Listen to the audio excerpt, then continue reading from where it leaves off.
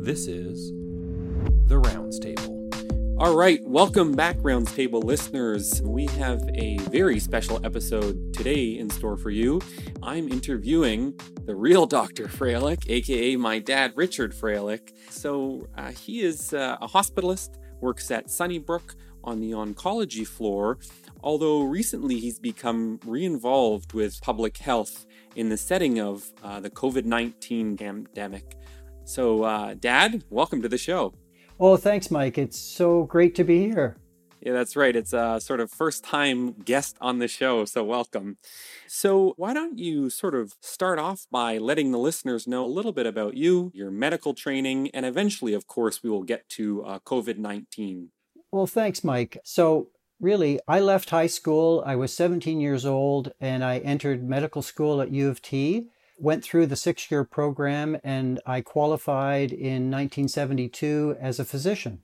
All right. So how much has medicine changed is probably the first question I'll ask you compared to maybe 1973 when you were 1 year out of med school. Well, it's really changed a lot. There's no doubt. I mean, there's been such a whole growth and progress in the area of technology. There have, of course, been some diseases that have come along since 1973. And, one of those was the emergence of AIDS in 1981, which had a real changing effect, I would say, on my practice.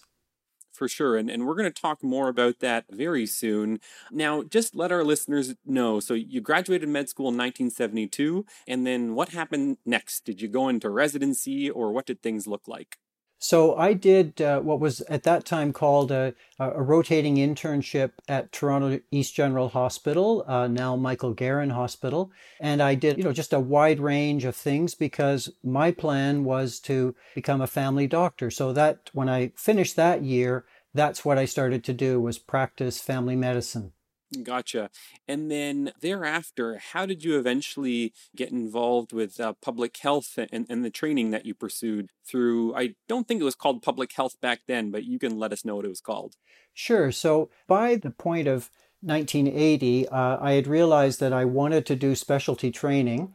I know I was influenced because my mother was a public health nurse for many years in East York and Leaside, where I was growing up. And so I decided I met the medical officer of health who was in the area where she was working at the time, and he was quite an inspiration to me. So I signed up for the 4-year fellowship program beginning in July 1980. Gotcha. And who was that medical officer of health? Do you remember? Yeah, that was David Korn. At that point, he was the medical officer in the Simcoe County Health Unit, where my mother was working. Later on, he went on to become the chief MOH in the province. And at another point, he was the CEO of the Donwood Institute, where I also pursued some of my public health career. Okay, so what did those 4 years of training sort of look like? Well, the first year and a half, I did a master's degree, no thesis like you had to do, but lots of coursework and lots of papers to write. And it was a real eye-opener because you were learning about what was going on in the broader healthcare system. But there was, to a certain extent, there was a type of doctor bashing that went on because we as physicians are not always we think we're kind of in charge, but really there's a lot of other people who contribute to healthcare.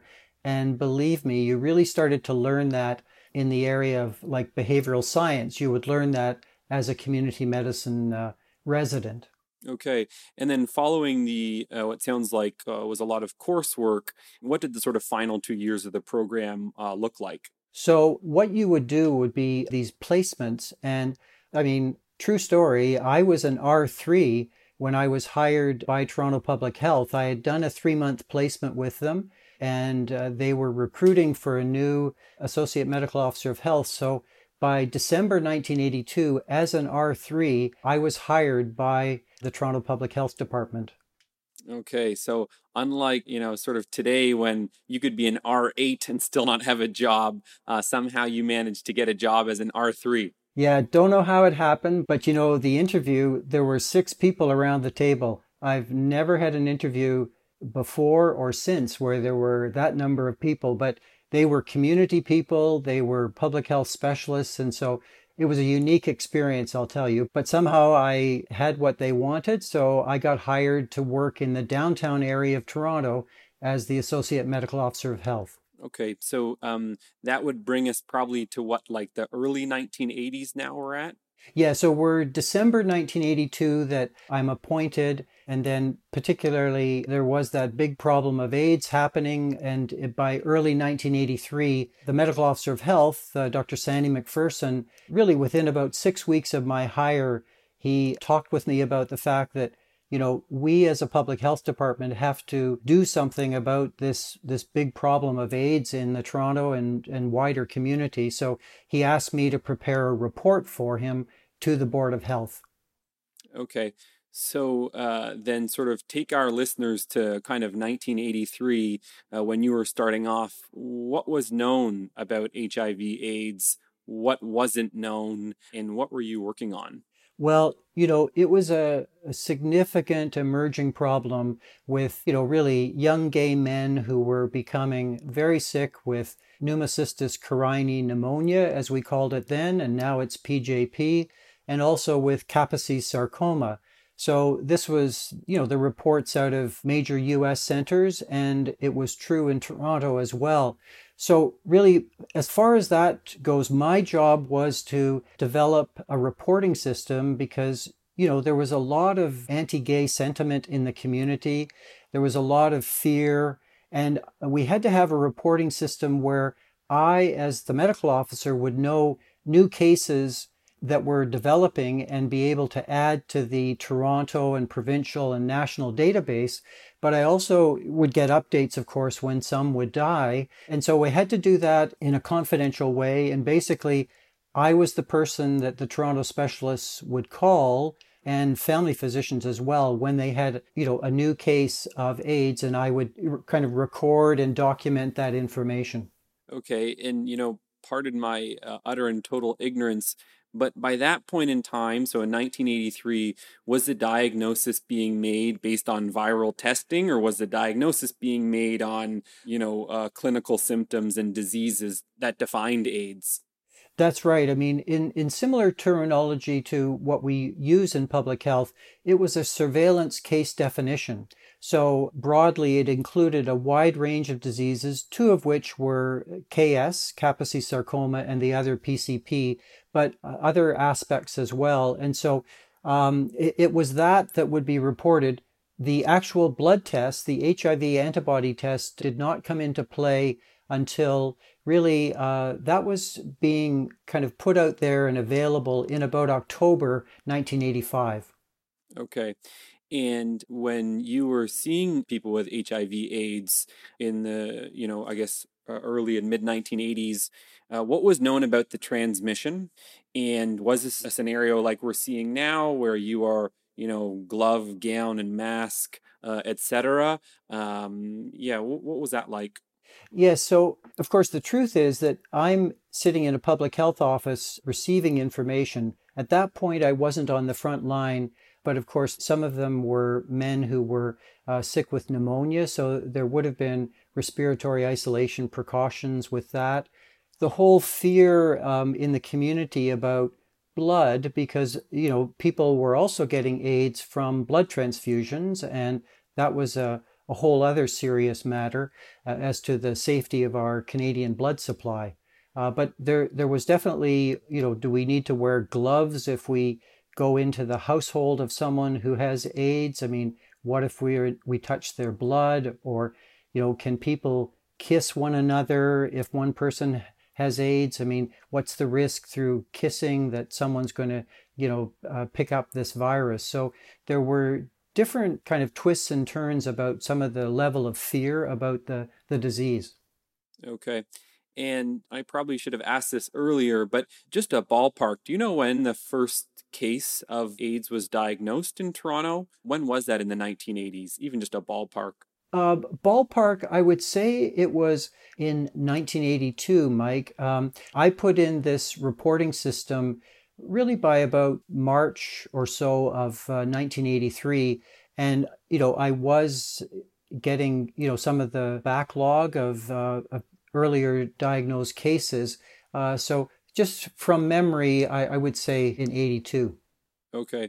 And then what degree of contact tracing was going on at that point in time when very little was known about the virus, of course, and modes of transmission? Well, really, there wasn't any type of contact tracing. I'll give one exception to that, but the general approach that Toronto Public Health was taking was that we had some real expert individuals who worked on health education. So, what was the messaging that had to go out about safer sex? And one of the first completed projects was a poster with a silhouette image of what you would interpret as a group of men sitting at a bar. And it was the messaging around, the need to pay attention to safer sex practice. People are meeting in a bar, they're going home together. There needs to be, and the messaging around use of condoms and safer sex. Okay. But I guess initially, was there contact tracing? I mean, how did you know that the mode of transmission was what we know to be today? Yeah, so that was coming out of research that was going on in the US.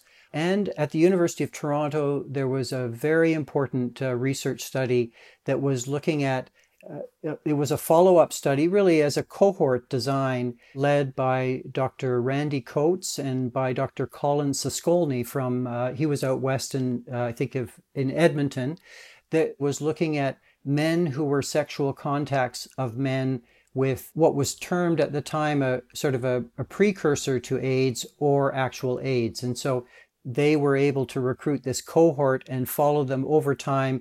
And I suppose they then generated incidence data on the development of new cases of AIDS. Okay. And what sort of parallels do you see between the COVID-19 pandemic and when it first sort of hit compared to, HIV AIDS when it first came onto the scene in the early 1980s? Well, really, I consider that COVID-19 is on an even broader scale because of the whole meaning of pandemic, that it's presented as such a significant problem with a highly contagious virus that with person-to-person contact, the ease with which COVID-19 seems to transmit, AIDS was happening in, perhaps a more select group of individuals, but nonetheless, the nature of viruses that can, be picked up by someone else, you have some pretty serious consequences, really in both, because with COVID-19, as you are so aware as a frontline clinician on this, that, the risk of death, the risk of levels of ICU care that are required for such patients. Okay. Of course, there wasn't a lockdown, or I guess we never truly went into a lockdown, but really, sort of time stood still in the sense that people weren't going to work and people still aren't going to work and staying indoors, limiting interactions with people outside of what's now called the social bubble. Were there any similar recommendations that had gone into place in the early 1980s? I wouldn't say so in a parallel way. I think it was really, though, what could an individual do who had, risk behavior that they could pick up AIDS? And that was really around, you have to change your sexual practice. You have to take precautions. And it wasn't just up to Toronto Public Health. I mean, the AIDS Committee of Toronto did tremendous amount of work. The PWA Foundation in Toronto, working more closely in the communities they served, they were getting that message out, and they were, talking to people about reducing their risk. And Mike, I should say, because I know you asked about contact tracing, I was kind of leaving the AIDS scene. I was transitioning about the year you were born in 1986, because I was going to a different health area. But there was a model that was being developed then, because we had the HIV test, about doing contact tracing, but I wasn't directly involved in really, the design and the implementation of that.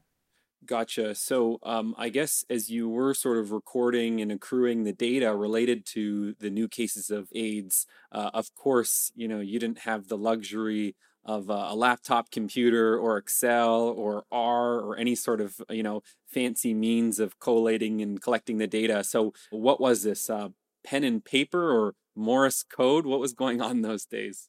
Yeah, so I had a piece of paper which I kept a chronological order. I, of course, locked it away in my desk at night at work. But the physicians who contacted me with new cases, they weren't telling me names, they were giving me initials. So it was at least coded in that sort of way.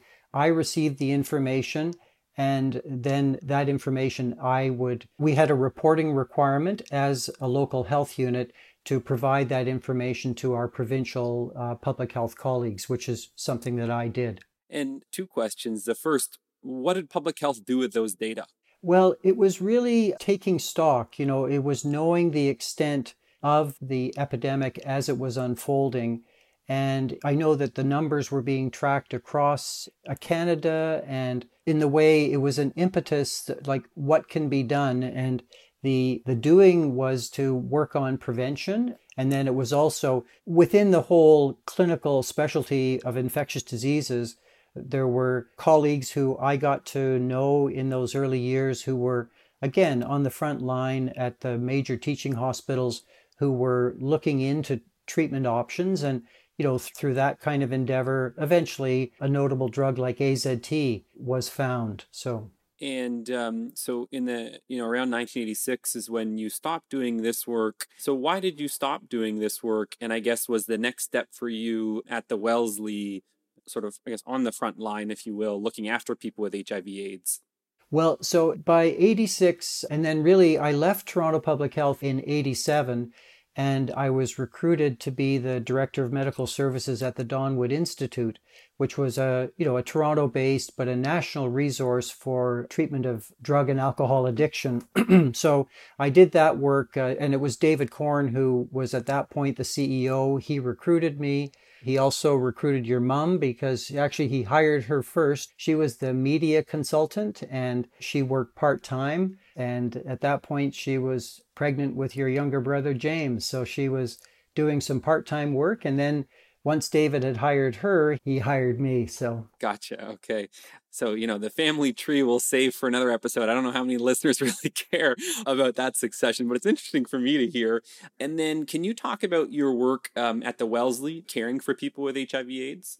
Sure, because the Wellesley was an important stop for me. So by 92, I decided that really my calling was to look after people with HIV/AIDS. So I left the Donwood. I worked at UHN for a couple of years. And then in 95, I joined the family practice unit at the Wellesley Health Center. And there, the whole idea was there was a model developed around doing more teaching and outreach to primary care physicians. So I did some of that. And I also, not to keep bringing in the family, but because we had a summer holiday up in Thunder Bay in about 1997, I was asked to speak to the AIDS Committee of Thunder Bay because your Aunt Anne lives up in Thunder Bay. And her family doctor realized that, I was a specialist as well as doing this primary care work. So I was hired through the Northern Underserviced Program to do a consulting practice up in Thunder Bay like every 6 to 8 weeks. So I ran a clinic up there over the next 2.5 years. Okay, that's right. And so maybe that's why I'm drawn to Sault Ste. Marie. It's something genetic, I suppose. So, let's spend just a couple minutes about what it was like caring for people with AIDS. I guess now we're in the early to mid 90s. That's right. I mean, in 92, when I started doing this work, I worked with an immunologist at UHN, saw some very fascinating types of treatments that were being explored. And again, AZT, DDI, and the drug DDC were on the market then. But, the people were still dying because those drugs would run out in terms of their effectiveness in terms of controlling the viral load and so on. But in the mid-90s, that's when the additional drugs like the protease inhibitors were marketed and released. And so the mid-90s was a game changer, and people literally stopped dying. And then when did you stop doing the clinical work with people with HIV/AIDS, and why did you stop that work? So that was in the very late 90s. Working at the Wellesley, there were some rough, tough customers there. I looked after, well, some were drug addicted, some were in jail and would come into the office in their orange outfits, and they'd be accompanied by guards, and they had HIV/AIDS. I looked after them. There was an incident in about 98 where I was punched in the face by a drug seeker. And I think between the trauma of that and some comments from my sons about, Dad, you need to find a new job. So then I started looking around. So I made a change. Gotcha. I didn't remember that. I did remember when we went to see Patch Adams when I was probably, I don't know, 5 or 6 or something like that. And then I decided to go talk to a homeless man on the street. And it turned out that that homeless man was one of your patients. He was, yeah. So, we're walking away from the theater. Where is Mike? And Mike was way behind us talking to the fellow, and really they were having a good talk. And then I realized who the person was, so we talked a little more. But yeah, we went looking for our son Mike. There you go. So now we're going to fast forward a little bit. Obviously, thereafter, you worked at Sunnybrook Hospital and continue to work at Sunnybrook as a hospitalist. You sort of, as most doctors do, did a fake retirement, and that you retired but still worked thereafter. And then COVID-19 hit. I guess it would have been sort of January and in Toronto later than that. So why don't you talk a little bit about the impact of that and your sort of decision-making process about working? Yeah, you bet. So I was, winding down and really when not doing as much work at Sunnybrook. And so when COVID hit the scene, and, the first case was there in late January, I'm a 71-year-old physician. And, I'm not planning to do a lot of work in this calendar year at Sunnybrook. I wanted to really cut it down. Then, though, with the whole kind of lockdown that started to take place in March, Sunnybrook deemed that physicians over the age of 70 did not have to be on the front line. And so that was honestly fine by me because I felt like, I'd worked through SARS and I've had my share of experiences through delivering healthcare. So, okay, I'm going to take a back seat. And then, I was reading so much about COVID-19, and I think somebody asked me a question about contact tracing, as I sort of remember, a generic question. But I decided that I'm going to reach out to Toronto Public Health and see if there's something that I can do. All right. And yeah, and now it's interesting. My memory of it is that you still wanted to go to work at Sunnybrook, but I feel like it was Mom and I and John and Jamie that told you, nope, you're sitting this one out. So anyway, so you reached out to Toronto Public Health, and do you want to talk a little bit more about what that led to? Yes, so that led into the fact that the department was looking for physicians who had a public health background to oversee and support the medical students from the University of Toronto who were in fact, as volunteers, they were involved in the case and contact management program that Toronto Public Health had put in place. Okay. So the case and contact management, is that sort of the new name for contact tracing? In part. I think the first part of all this, of course, is when someone has a lab test positive or has clinical symptoms that even without the results of lab testing that makes them a probable case, that there is some active public health work that goes on to interview that individual as the case. And from that, the identification of who are their contacts, particularly when you look at the time period of communicability, when a case of COVID-19 could be, in fact, passing the virus to those close to them and around them. All right, so walk us through then. Let's say today a patient is newly diagnosed with COVID-19. How would that information then sort of get to you, and what are the next steps? So, based on the kind of provincial public health guidance, there is a detailed interview that happens for a new case of COVID-19. And, that's really as a way to understand how and why and when this person, got sick and, how they would have contracted the virus and then what sort of effect it was having on them in terms of how sick were they.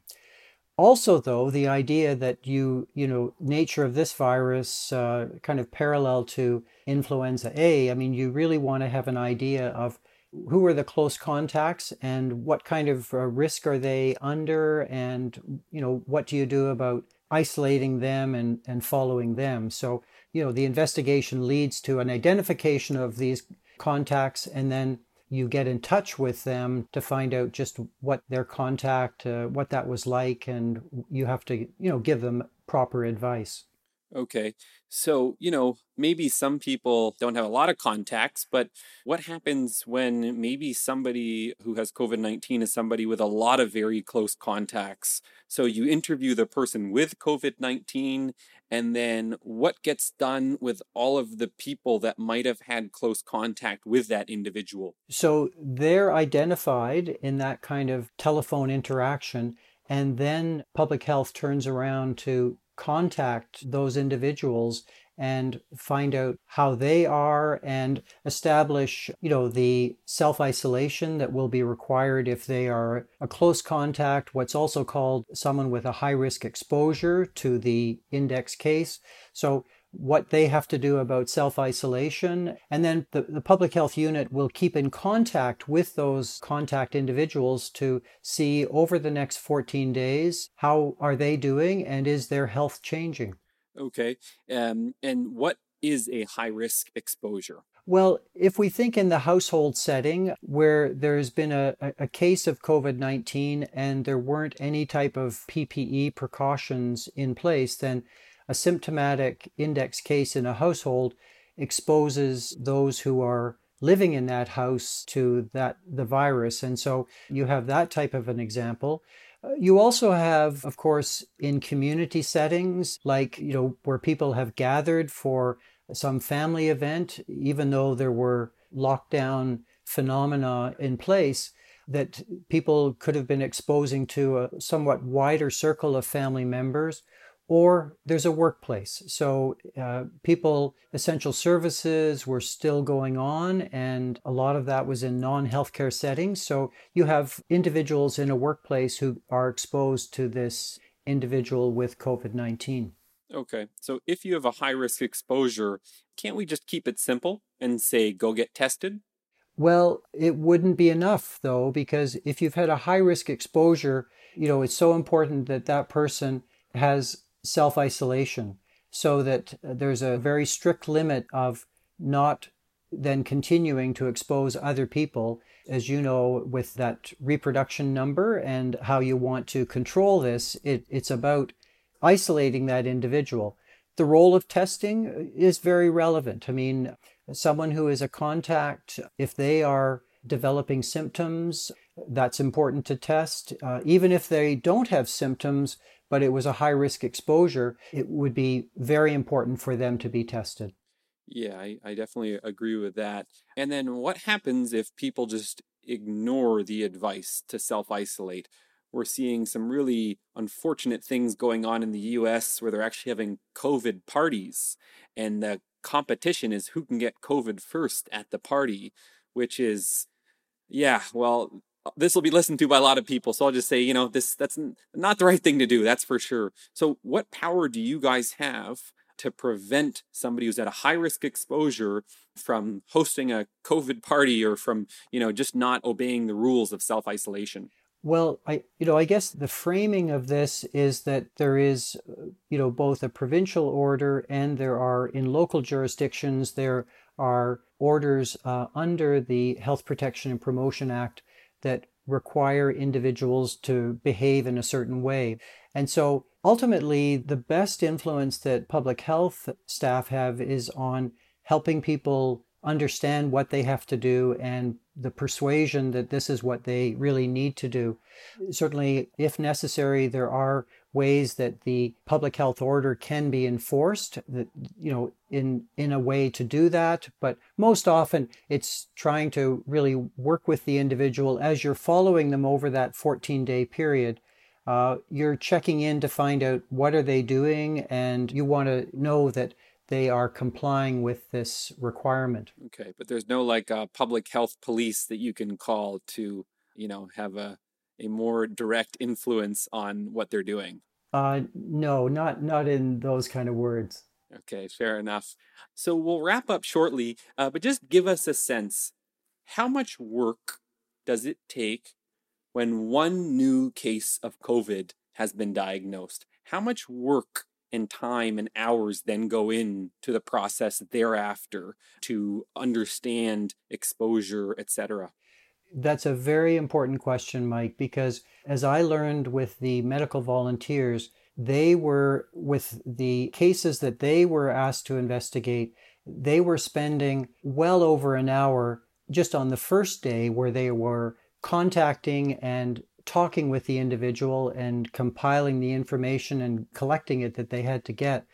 But then they're going to follow up with the case over the period that that person is isolated. They've got the contacts, they're speaking to them. So to try to quantify it, I mean, really, when you interview a case, it's over an hour initially. When you interview contacts, depending on the complexity, that could be a similar amount of time. It's very time intensive, this kind of work. And, with the great number of cases that you can see that there's a lot of people needed to do this work. For sure. Yeah, that definitely is now crystal clear to me, that's for sure. So what do you think in terms of next steps? What's your prediction on what's going to happen with COVID-19 from a public health standpoint? It seems like right now things are pretty good in downtown Toronto and most of the province, but certainly there's, continuing to be outbreaks. Should that be of migrant farm workers, plants? What do you think is going to happen over the coming weeks or months? Well, as the elder public health person, not perhaps as close to some of the prediction sort of models that exist, but I realize that there are some important researchers around the world who have, models of what this next wave of COVID-19 could look like, and that this looks like a disease that's going to go on for the next year and a half or longer. There is the importance of vaccine development and having that in place, but as you can sort of predict, so important that there is going to be this planning about getting schools back in September. And, how's that going to look? I mean, what's going to happen? I mean, there's going to have to be a lot of attention to the planning of that and being ready for the fact of when COVID-19 strikes, it's, what public health will be doing about it. Yeah, and I wasn't sure at first when you first started answering the question if you were going to give me the old adage of a good historian knows not to predict the future or something like that. It's probably more eloquent than what I put it at. But yeah, that sounds reasonable. I mean, I've certainly just come to terms with the fact that it is so hard to predict what is going to happen. And I love numbers and I love models, but they have very big time limitations. And, reflecting back on what you said related to HIV/AIDS, the rate of new information that is accumulating is clearly exponential compared to what probably happened in the 1980s. Whereas, maybe a week or two after the public was aware of this virus, we knew the genetic sequence. Immediately thereafter, we could test as opposed to HIV/AIDS when many years went by. And, you sort of talked about that game changer moment in the mid 1990s, 13 some odd years following the first case in Toronto when there was treatment, effective treatment. I'm not sure if we've had our game changer moment per se, but certainly when it comes to dexamethasone, that appears to be a total game changer for people who are hospitalized and hypoxic, and remdesivir seems to help as well. But I'm hoping our next game changer isn't too far off, and I think that will be in the form of a vaccine, but we'll have to see. Yes, I mean, you're right. The rate at which things have developed, the amount of information, it's a dramatic, underlying dramatic difference from the 1980s because it really, it evolved over a period of time. And I mean, in the course of that time, there was human suffering, and eventually there was great relief that there was more effective treatment. And we can only hope that the COVID-19 story is one that, as you say about a couple of the drugs that you mentioned, that it's having its impact right now, and that's what is really needed. Yeah, and I guess, I should probably note up front that the other, I guess, big game changer is that at least we know that the lockdown approach works in terms of controlling the virus. Is this sustainable? Absolutely not. Has there been collateral damage? 100%. I'm seeing this now in the inpatient wards, whereas back in April, we're seeing patients with COVID-19, and now we're starting to see people who were indirectly affected by COVID-19, whether that be worsening mental health issues, missed appointments, missed medications, etc. So, of course, the public health measures that we've learned that are effective, but not sustainable. Yeah, so I mean, your comments illustrate what the impact has been on healthcare delivery and sort of the secondary effects, or maybe there's a better word than that, but really the implications of this significant pandemic problem. I mean, it's about COVID-19, but it's about other effects that the disease can have, and the effects on individuals, that's for sure. Yep, I agree. All right, Dad. Well, I think we're probably well past time, but that's okay. Hopefully the listeners will like a longer format. But if not, we get counts even if they just start listening, although really the numbers don't matter. Any sort of final parting words? Obviously, you're now new to Twitter, so you've seen the good side of Twitter, but also the bad side. There's a lot of toxicity and negativity. So any parting words for our, maybe folks on Twitter that also listen to the show? Oh, sure. I mean, it's all about learning. And yeah, I think I look to Twitter for its positive effect. And I think it's so important that we are always respectful to one another. People can have very strong opinions, and yet respect for the individual. And, you don't necessarily know what another person is going through, dealing with and doing their job to do what they can about COVID-19. So I think that's one aspect. But, believe me, I mean, the value of Twitter for the information dissemination, that's pretty powerful. And as for me, this is still it's that transition year, Mike. So it's a sort of a moving forward and taking it a little easier. So. Right. And so you probably won't be the person sort of in all caps on Twitter pointing fingers at people or even shaming them for what they're doing from a public health standpoint. I don't think that'll be you.